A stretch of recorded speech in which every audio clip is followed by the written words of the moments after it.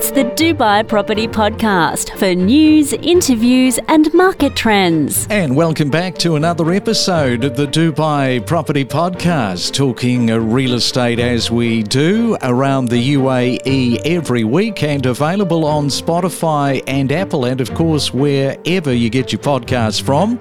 And it's a Tuesday morning, November the 14th already. I hope that your week has started well. If you're buying or selling property at the moment, we've mentioned this in the past, Dubai apartment owners right now are finding it a pretty good time to sell, especially ready homes, as buyers are willing to pay a little bit extra in a premium. Well, something that I found out with the weekend that is just gone, I found out that one of our podcast contributors likes to dress up in Lycra, get on his bike and ride around the streets of Dubai. Far be it from me to use the word mammal, but let's introduce once more Mario Volpe. Good morning. Good morning, Craig. You are terrible, and you promised me you wouldn't say anything. I mean, it's great that you're into the fitness. And how long have you been doing that, riding around the streets of Dubai? Well, I need to explain to the listeners that it actually only happens once a year.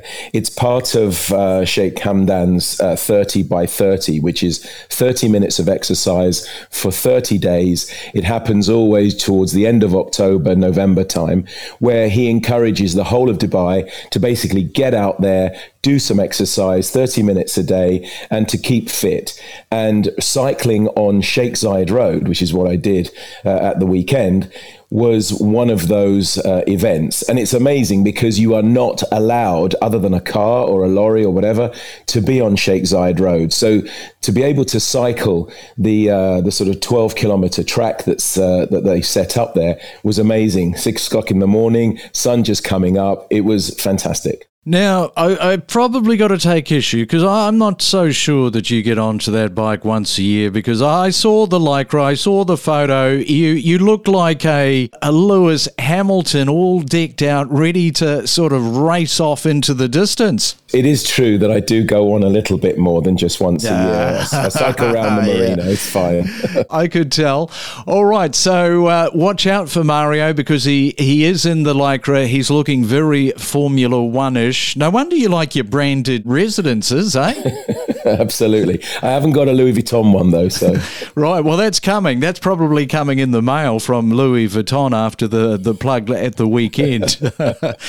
Now, back to real estate. Now, I saw this in the Arabian Business. A recent study highlights, they said, a robust real estate market in Dubai, despite a perceived drop-off with the off-plan transactions during September and October. This is interesting because it goes on to say that transactions, in fact, surged by 46%, and the total sales value increased by 37%. They also went on to say that factors such as a lag between house purchases and DLD registrations, they're saying that lag is 2 to 3 months, and a decrease in new project launches during summer actually impacted the off-plan registrations perceived, inverted commas, decline. So this perceived 65% drop-off in off-plan sales is linked to inconsistencies, they say, in timing and deliberate launch reductions during the summer season. Now, that is something that I wanted to sort of float your way, Mario, for a bit of comment on. Yeah, look, the listeners need to understand that when a project, should I say, is launched through the developers, what you hear is the sensational, the queues, the jostling for positions, the selling out within hours, and therefore the perception is that that's a deal done. Well, technically it is, but that property doesn't actually get registered at the land department until the buyer has actually paid at least 20% plus the 4%, which is the DLD transfer fee, as it were, which then goes on to get the OCUD, which is the pre-title registration. At that point, that's when the DLD actually count it as a sale. And I agree with this report because there will be a lag. It depends how quickly the buyer gets to the 24%. It depends also how quickly the developer, once he's got that money, goes ahead and registers the sale at the DLD. So there are lots of factors involved that might actually turn into a slightly different statistic. And therefore there is this lag. So 100%, yeah, I agree with this. Yeah, and lag effects are very real. And if you have a look at the economic barometers, when you're looking at economies, there is always this lag effect.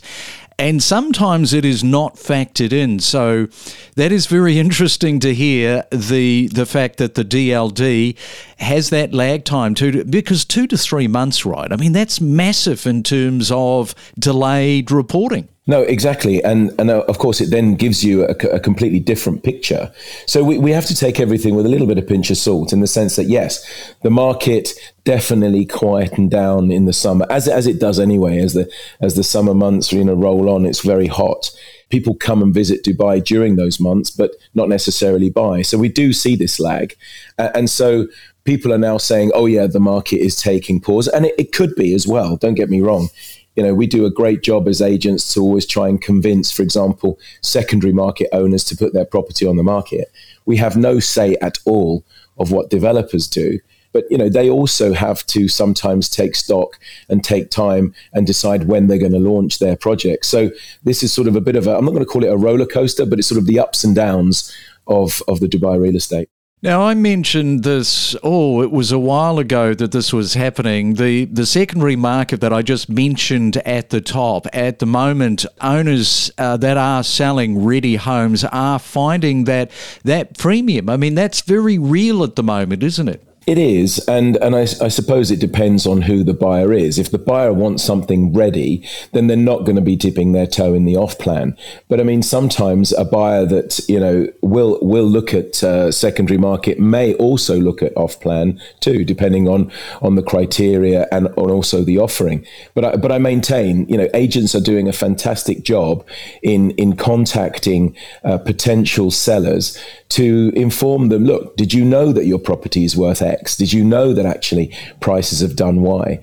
And as a result, people are then thinking, well, do you know what? Now might be a time to sort of cash out. And so with the premiums that you talked about, some of them are modest. Sometimes, unfortunately, owners are a little bit greedy and do not listen at all to any of the advice that agents try to give. But because we do such a good job in getting these properties to market, there's a good choice for the investor or the end user in secondary homes. I'd just like to point out, Mario has a massive team. How many people are you responsible for at the moment?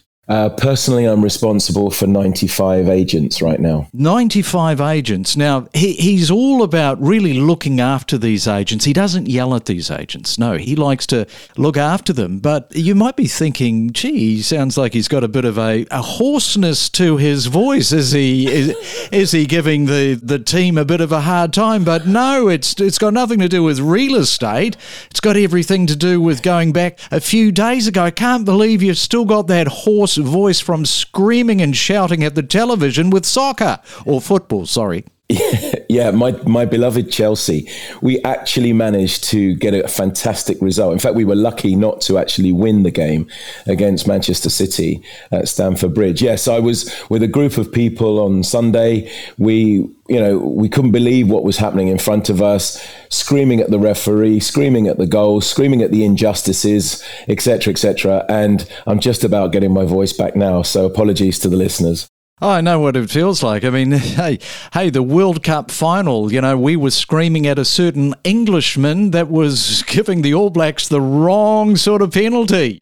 Now, let's move into talking about another, dare I say, another tower. Tell us about this Wasl Tower. They're saying it's going to be a benchmark of 302 metres, a super high-rise structure in Dubai. I think, though, what the talking point is is here is about the sustainability. Yeah, we don't really talk much about sustainability here on the podcast, but there is one tower that is currently under construction called Wassell Tower. It's on Sheikh Zayed Road.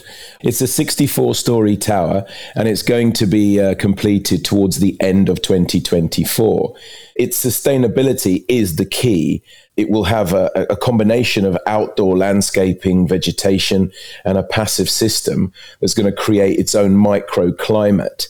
It's designed to reduce the carbon footprint and has also solar-powered energy consumption by heating up its water, for example. The reason why I'm talking about all this, Craig, is because at the end of November, Dubai hosts COP28, which is the coming together of countries to talk about climate change, sustainability, and building towers like this one, which I think is going to be the first of many, will actually fulfill certain criteria. Today, most people don't ask agents or developers for a sustainable building, but slowly, people are starting to ask, are there solar panels? What's happening to the water? They call it grey water when they recycle the water in the building to then irrigate their landscaping. This particular tower has sort of shelter that creates both noise reductions from inside and outside.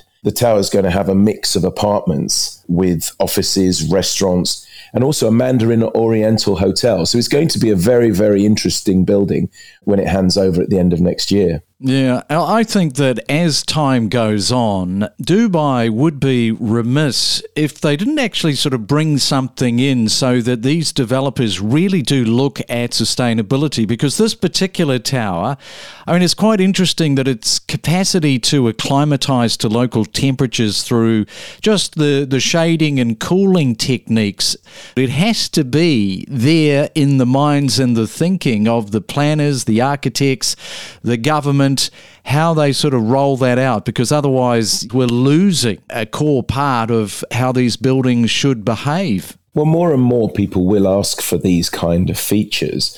I just remember when I first came to Dubai, you'd go to a supermarket, you'd buy a Mars bar, and they'd give you a plastic bag for it. As time has gone on, the thought process of, do we really need this, changed completely. And now plastic bags, just like the rest of the world, are much, much thinner, and you've got to pay for them. They're trying to encourage you to use Hessian bags. The recycling bins, you see more of them around Dubai. As I say, when I first came here, I know it's sacrilegious what I'm about to say, but we used to just throw tins and glass, into our refuge bin that then would go down the chute. Now it's recycled. So slowly, developers will have to listen, because buyers will ask for these things. Now, of course, they cost money, and potentially the building will be more expensive, especially today than let's say yesterday. But as we go on and more of these are actually built, it becomes the norm. And just like anything, it will become cheaper in the long run. Gee, we're sounding very green, aren't we, this morning? We are. Hey, we're a green podcast. Yeah, sustainability. Actually, just on that note, I saw something about Emirates with the first flight with sustainable fuel. Did you catch up on that? Yeah, I did. It took off last week. It took off towards the end of October. It's known as SAF, by the way, which is sustainable aviation fuel. And in its neat form, it reduces greenhouse gas emissions by up to 80% over its life cycle compared to conventional jet fuel. The flight was to Sydney in Australia from Dubai, and it took off towards the end of October, as I said. Although Emirates has actually been experimenting with blended SAF since 2017. So this isn't anything new. This was the first time they used it unblended.